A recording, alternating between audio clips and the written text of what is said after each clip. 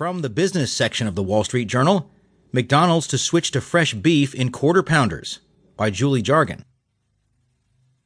McDonald's Corp will switch to fresh beef from frozen in its quarter pounder burgers at the majority of its restaurants nationwide by mid-2018, in one of the biggest moves the company has made to turn around its struggling U.S. business. The chain is facing stiffer competition from traditional fast food rivals such as Wendy's company, which has been touting its use of fresh beef patties in ads for many months.